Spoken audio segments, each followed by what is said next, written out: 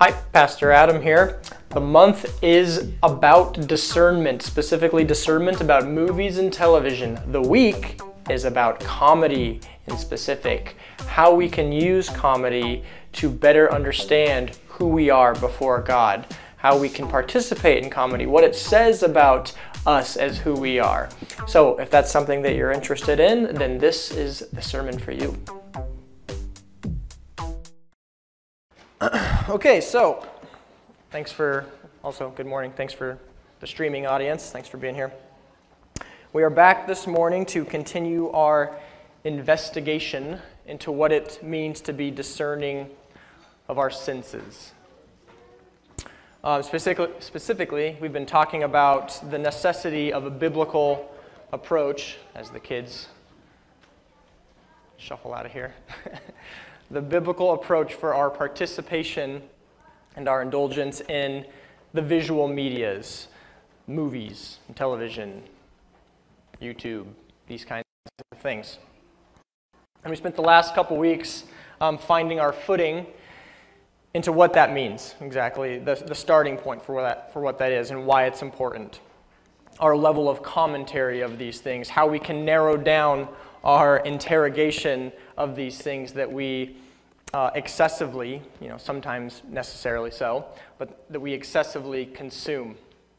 So if we're going to participate in something as much as movies and television, as we do as a culture, then let's at least develop a sort of defense system as we, navigate that world.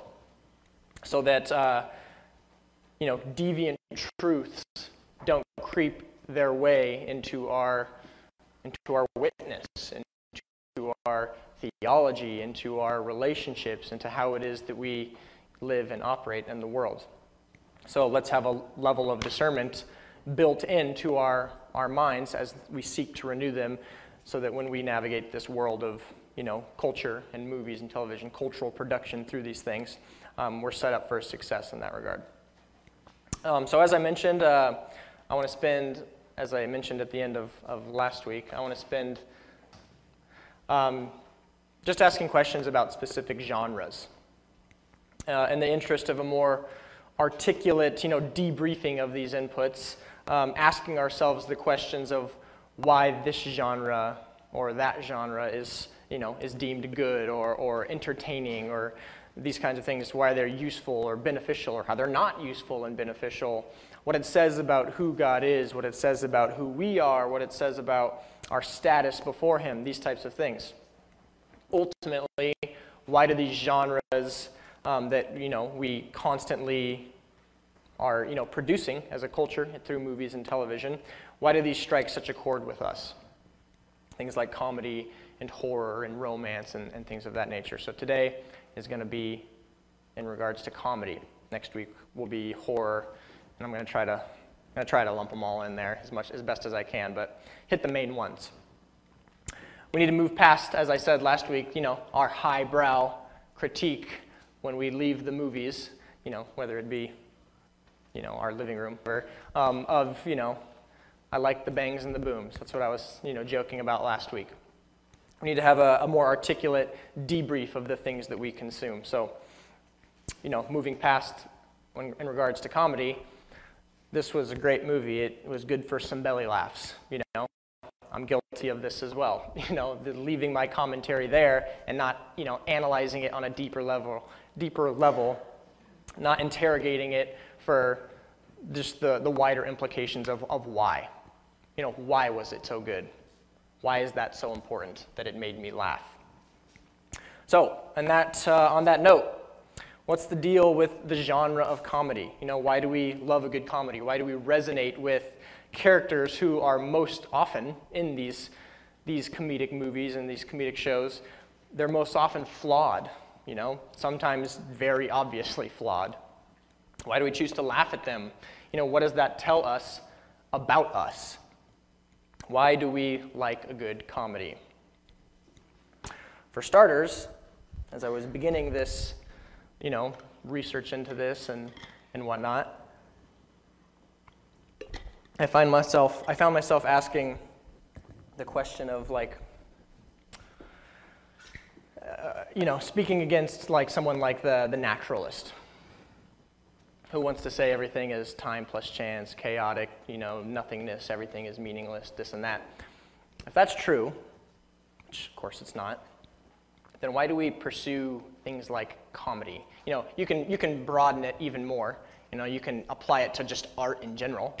If the whole purpose of living is to dominate and survive, the whole argument against that is then why do we pursue the arts? There's no meaningful justification for the naturalist position, Same thing is true about just comedy specifically. Like, why do we pursue this idea of finding value in laughter? Like, what is it about that? I found myself asking that question just right off the top. What is it about comedy that can be justified or can't be justified? And I don't think that the naturalist's position has a meaningful response to that. Like, why do we continue to pursue this? Why do I find value in making you laugh? Why do you find value in making me laugh if everything is about self-preservation and domination and survival? There seems to be a disconnect. So from the get-go, interesting to point out.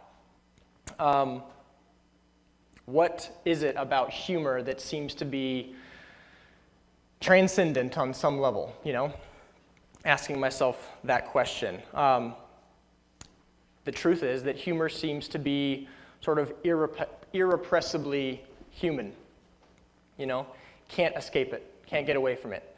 Even in the most strenuous and darkest of circumstances, we find a way to bring, humor into our situation.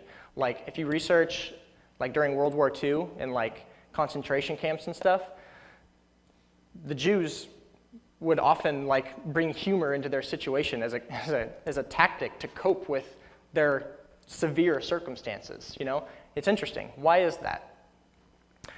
Life without humor, I would, posit to you guys, life without humor as a tool to be used would be just sort of dark and pessimistic and abundant in despair.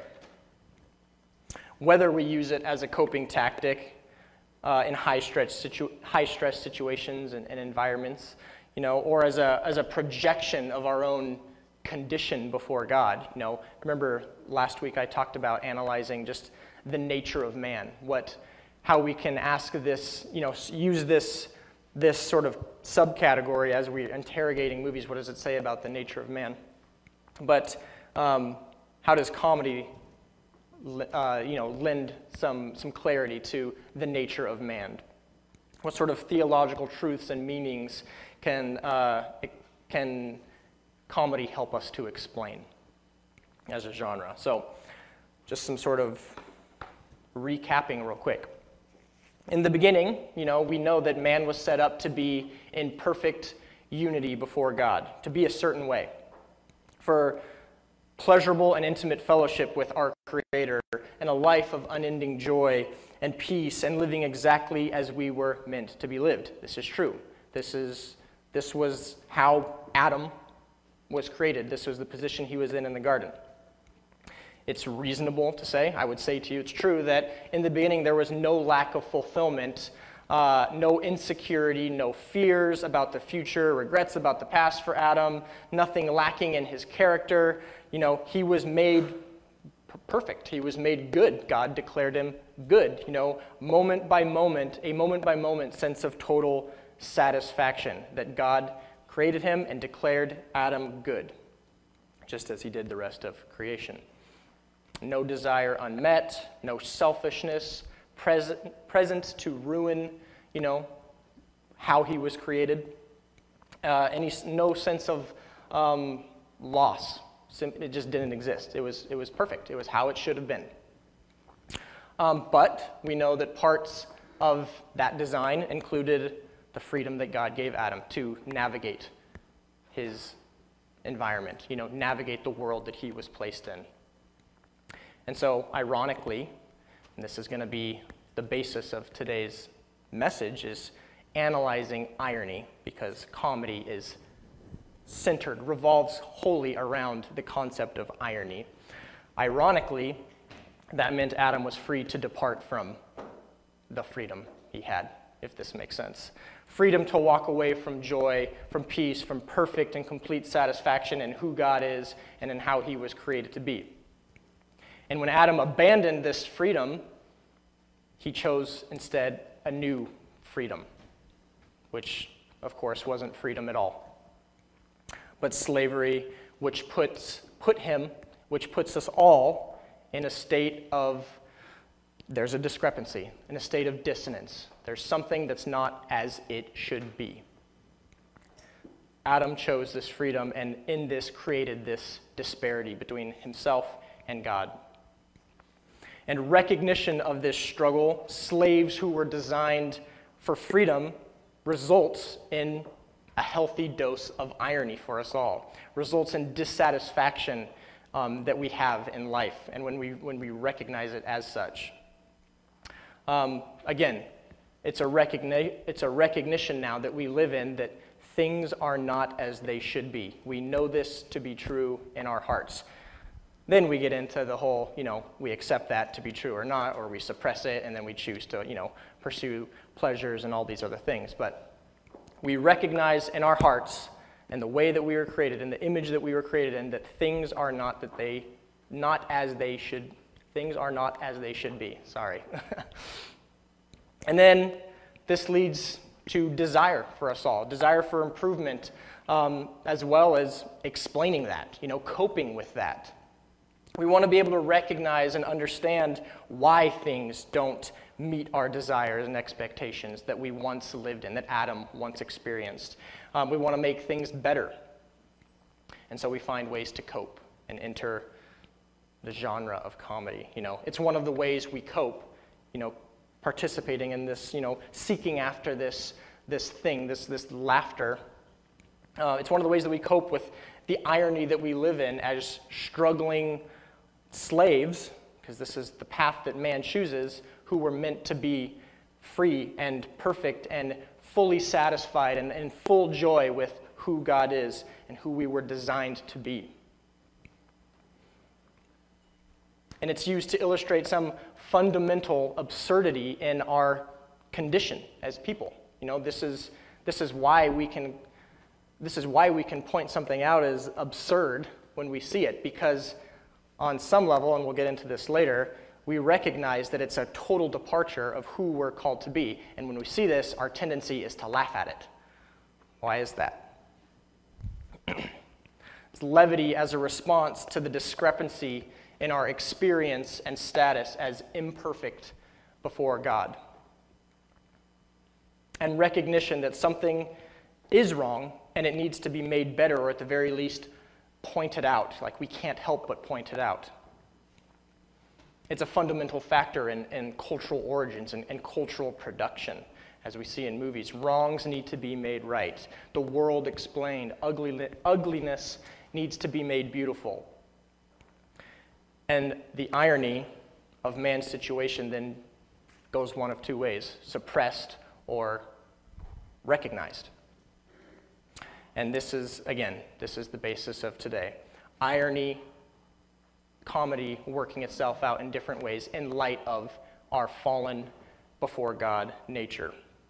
And irony is central to our experience. Central to our experience just as it's central to comedy. It's the difference between what is and what should be. Again, recognition of what is, where we are, versus where we should be.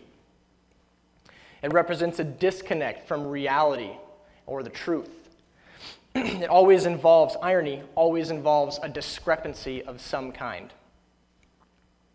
It takes on different forms, and it takes on different forms in literary fashion and situational fashion, dramatic situational irony or verbal irony. This is not a sentence. This is an ironic statement. This makes no sense. It automatically puts us in a state of dissonance.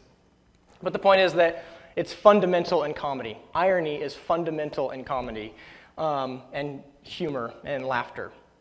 And laughter is the psychological, the spiritual, the physiological response to this discrepancy, through this departure from where we're supposed to be before God.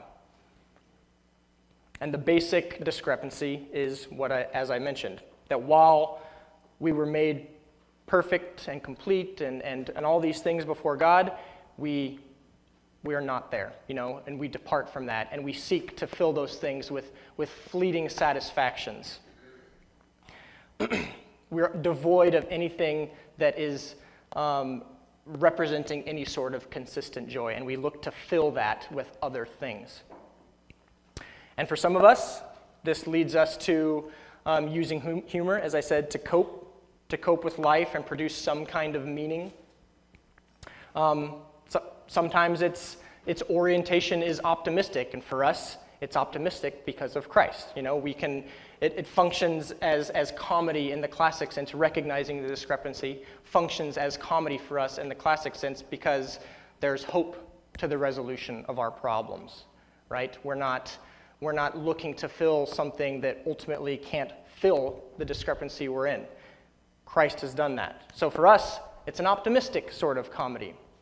But for those people who continue to suppress truth, the truth of who they are, where they stand before God, the nature of who they are, it lends its way toward pessimism, to despair. Where in a play like Hamlet, and everyone ends up, killing themselves because they don't have the hope to the resolution of their problems. The discrepancies are not answered with anything of meaning. And so for those of us that know Christ, we're fortunate in that we can place the hope and we can have the optimism in the ironic situation we find ourselves in. We can laugh at it because we're moving in a positive direction away from it. It's not born of cynicism, but optimism for the believer. There's resolution and a restored freedom that we gain through Christ and getting back to that place where we once were, as Adam once was. A byproduct of irony, guys, that's all over comedy, the genre, is satire. The use of humor, the use of exaggeration, the use of ridicule even to expose and criticize people's foolishness, their hypocrisy, their vices, whatever they meet. Satire in comedy is used to, well, quite frankly, it's used as a morality judgment. And we'll get into that in just a second. It's deeply embedded in the genre of comedy. And clever as it may be in its different ways to approach and express something satirically, it still ultimately points to the discrepancies that we face, that we live in as fallen people before God.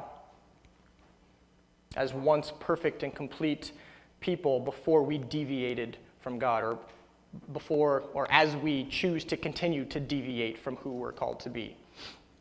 And secular writers and comedians and political commentators and all these types of people will say, and this is a quote, that though funny, the use of satire only serves to remind us of the sad state of affairs. This is an especially sad realization when there's no hope in Christ, and so you ask the question, to what end? Is satire useful then? Is it solely meant to point out the sad state of affairs? Where does that leave you? Where does that lead you?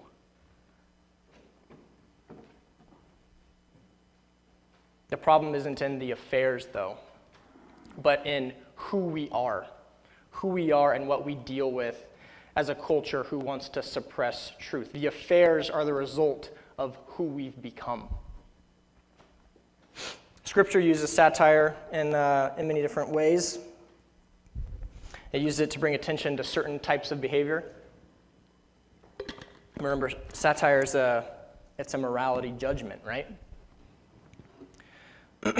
Jonah, the whole story of Jonah, really, no specific scripture, is satirical in nature, I maybe say. It's a good example of how not to be a prophet of God, at least in the beginning. Eventually that comes good, and we know that. When he finally goes to where God is, calling him to go speak to the people. Amos, the the prophet Amos in the Old Testament, uses language to call out people's behavior, God's people, calls them cows, things like this. This type of language is all over Scripture, Old Testament and New. Paul, sarcastically, refers to the Corinthian believers as high and mighty kings, talking about their arrogance and their pride. And he uses language to call out their behavior. Christ calls the Pharisees blind guides, calls them hypocrites, calls their behavior with different satirical, through different satirical methods. It's used in Scripture all over the New Testament, all over the Old Testament, harshly. It's used harshly, but satire isn't just used to cut people down and leave them there, sort of lifeless, not moving, with no legs, nowhere to go. It's used as a judgment on their morality and their position and recognition of who God is. They're not without meaning and purpose. Satire is not without meaning and purpose in Scripture. And for believers, it seems to be an outworking of discipline. When Paul says these things in Corinthians, a book like Corinthians, for example, he's calling out behavior, certain things they're doing. He says, I don't write these things to shame you. I write them to admonish you as my beloved children. So he's calling them out. He's using satire. He's using comedy, words that on the surface seem funny, but they're funny because of the absurdity of their departure from who they're called to be before God and as a body of believers. And he says, I don't write these things to just cut you down. I write these things to rebuke you, to admonish you, to go back to what you know to be true about who God is and living in that truth. And satire can effectively expose people's hearts, their false motives, their bad thinking, and the strongest satire is usually best reserved for, in Scripture, false teachers who need to be publicly exposed, but not for the purpose of just cutting them down. It's for the purpose of preserving truth. It's not judgmental without a standard for which to base that. It's for the purpose of preserving truth, exposing a lie, to protect others from the influence of that deviated truth. A BBC article just a couple years ago I found says this, sort of sad commentary on the use of satire. It says, the paradox is this: if satire aims at the moral reform of a given society, it can only be effective within that particular society, and furthermore, if there's a commonly accepted ethical hierarchy to begin with. You follow? Satire only useful if there's a commonly accepted truth for which to base the judgment, satire, off of. It can be employed as a tactical weapon. This is still from the article. It can be employed as a tactical weapon aimed at a particular group in society or particular people in relation to a given objectionable practice. But like all tactical weapons, it must be very well targeted. And he ends with this: the problem for satire is thus that while we live in a globalized world so far as media is concerned, we don't when it comes to morality, nor, I venture to suggest, will we ever. So he comes to this realization that what good is satire if we don't share a common idea of truth which to base it off of? What does satire become? It becomes just cutting people down. When you sit down to watch a funny movie, I wonder, have you ever considered that you're about to watch a morality tale? That seems ridiculous at surface to hear, or to think about, but satire is judgment. It's a judgment of morality, We find it funny because it is such an absurd departure from what we know to be true. This is why we laugh. This is why I've been beating the drum lately, like the best movies, or not the best, that's bad. That's poor choice of words. The easiest movies, or the easiest songs, as we were talking about last week, are the ones that are so blatantly obvious their departure from what is true and good and moral, those are the easy ones to discern because we can recognize it, departure, deviation from truth. But when you sit down to watch comedies, have you ever thought that you're sitting down to watch a morality tale? The reason it's funny is because blank. And have you ever asked yourself, why? Like, why do I think that's funny? What is it about the deviation from truth that is actually funny to me? Maybe that's a skill that we can practice as we, are looking to laugh or something. And I'm not up here to say that, avoid comedies, as Christians. That's ridiculous. But start to ask yourself, well, why is it funny? What does that say? What does that say about what I know to be true? What's the judgment on morality that's being had here? The good versus bad, right versus wrong.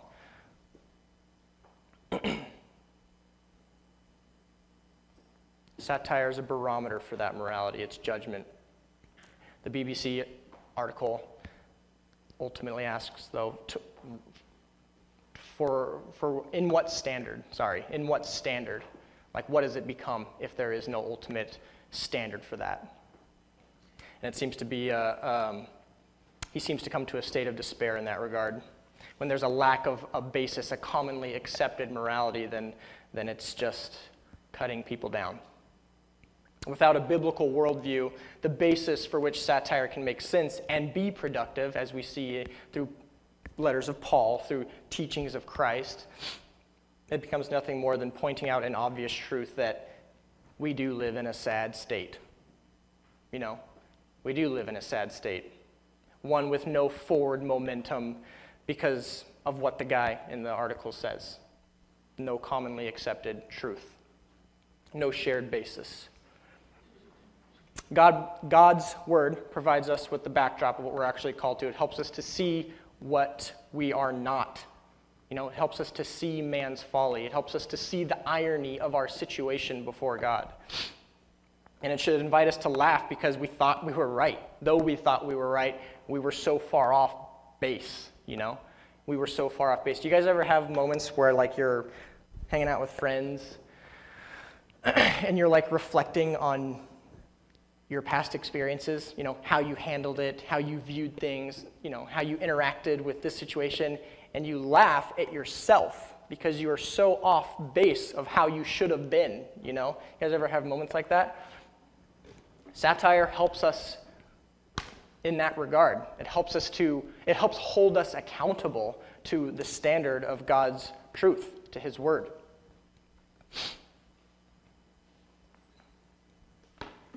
The comedic spirit. The comedic spirit is, richly universal. Everyone engages with it, more or less.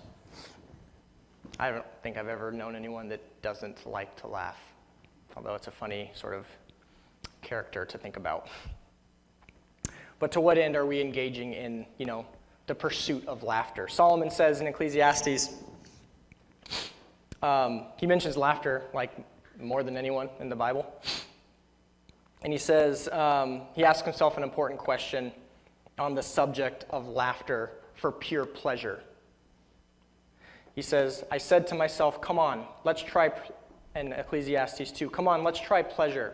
Let's look for the good things in life. But I found that this too was meaningless. So I said, laughter is silly. What good does it do to seek pleasure? In other words, what does it do for you other than provide enjoyment that doesn't last when it's disconnected from God? And later in the same book, he says of laughter in comparison, he says sorrow is better than laughter, for sadness has a refining influence on us. And so where does that leave us in regards to comedy, to laughter? It doesn't mean that laughter is valueless, that there's no good in it, that it has no value, but that laughter, along with everything, should be taken and understood and practiced with a level of discernment. And it has to be placed on a sort of value trajectory where sorrow, as he says, has more value because it helps the repentant heart. Its value, laughter's value, only becomes truly functional for those who first experience sorrow so that they can move in a positive direction. Sorrow for their fallen nature before God. Sorrow for who they are and where they're actually supposed to be. Sorrow for people who've recognized the discrepancy, their ironic just nature of life before the Creator. And those people, oftentimes who have experienced like great sorrow and suffering, respond more strongly to laughter. Those who have sorrowed to repentance and turned to God are the ones who can experience full joy for those exact reasons I said. And Paul says in 2 Corinthians 10, I'm glad I sent it, talking about the letters he sends, the rebukes he sends to the believers. I'm glad I sent it, not because it hurt you, but because the pain caused you to repent and change your ways. It was the kind of sorrow God wants his people to have. So you weren't harmed in this way. For the kind of sorrow God wants us to experience, leads us away from sin and results in salvation. There's no regret for that kind of sorrow, but worldly sorrow, which lacks repentance, results in spiritual death. So we place these things on a value trajectory, and compared to something like sorrow, laughter needs to be, appropriately positioned.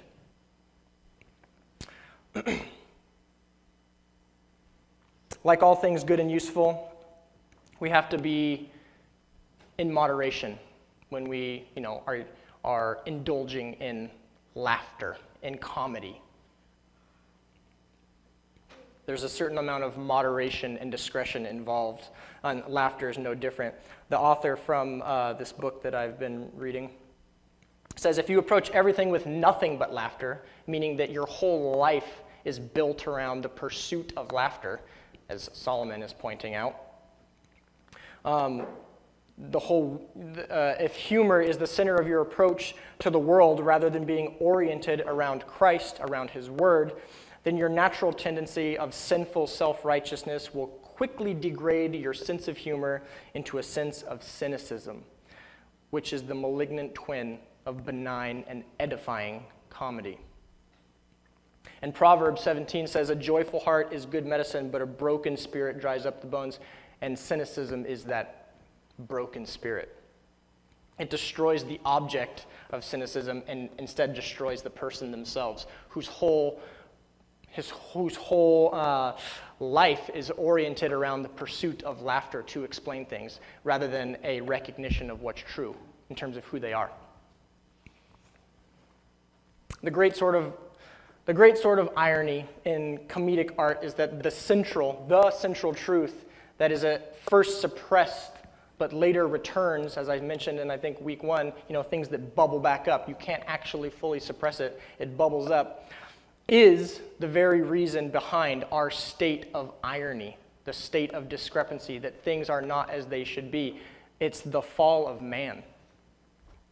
The only valid explanation for who, for what, for why we are is the one explanation that is most universally denied by people, and that is that we are fallen before our God in need of salvation from that.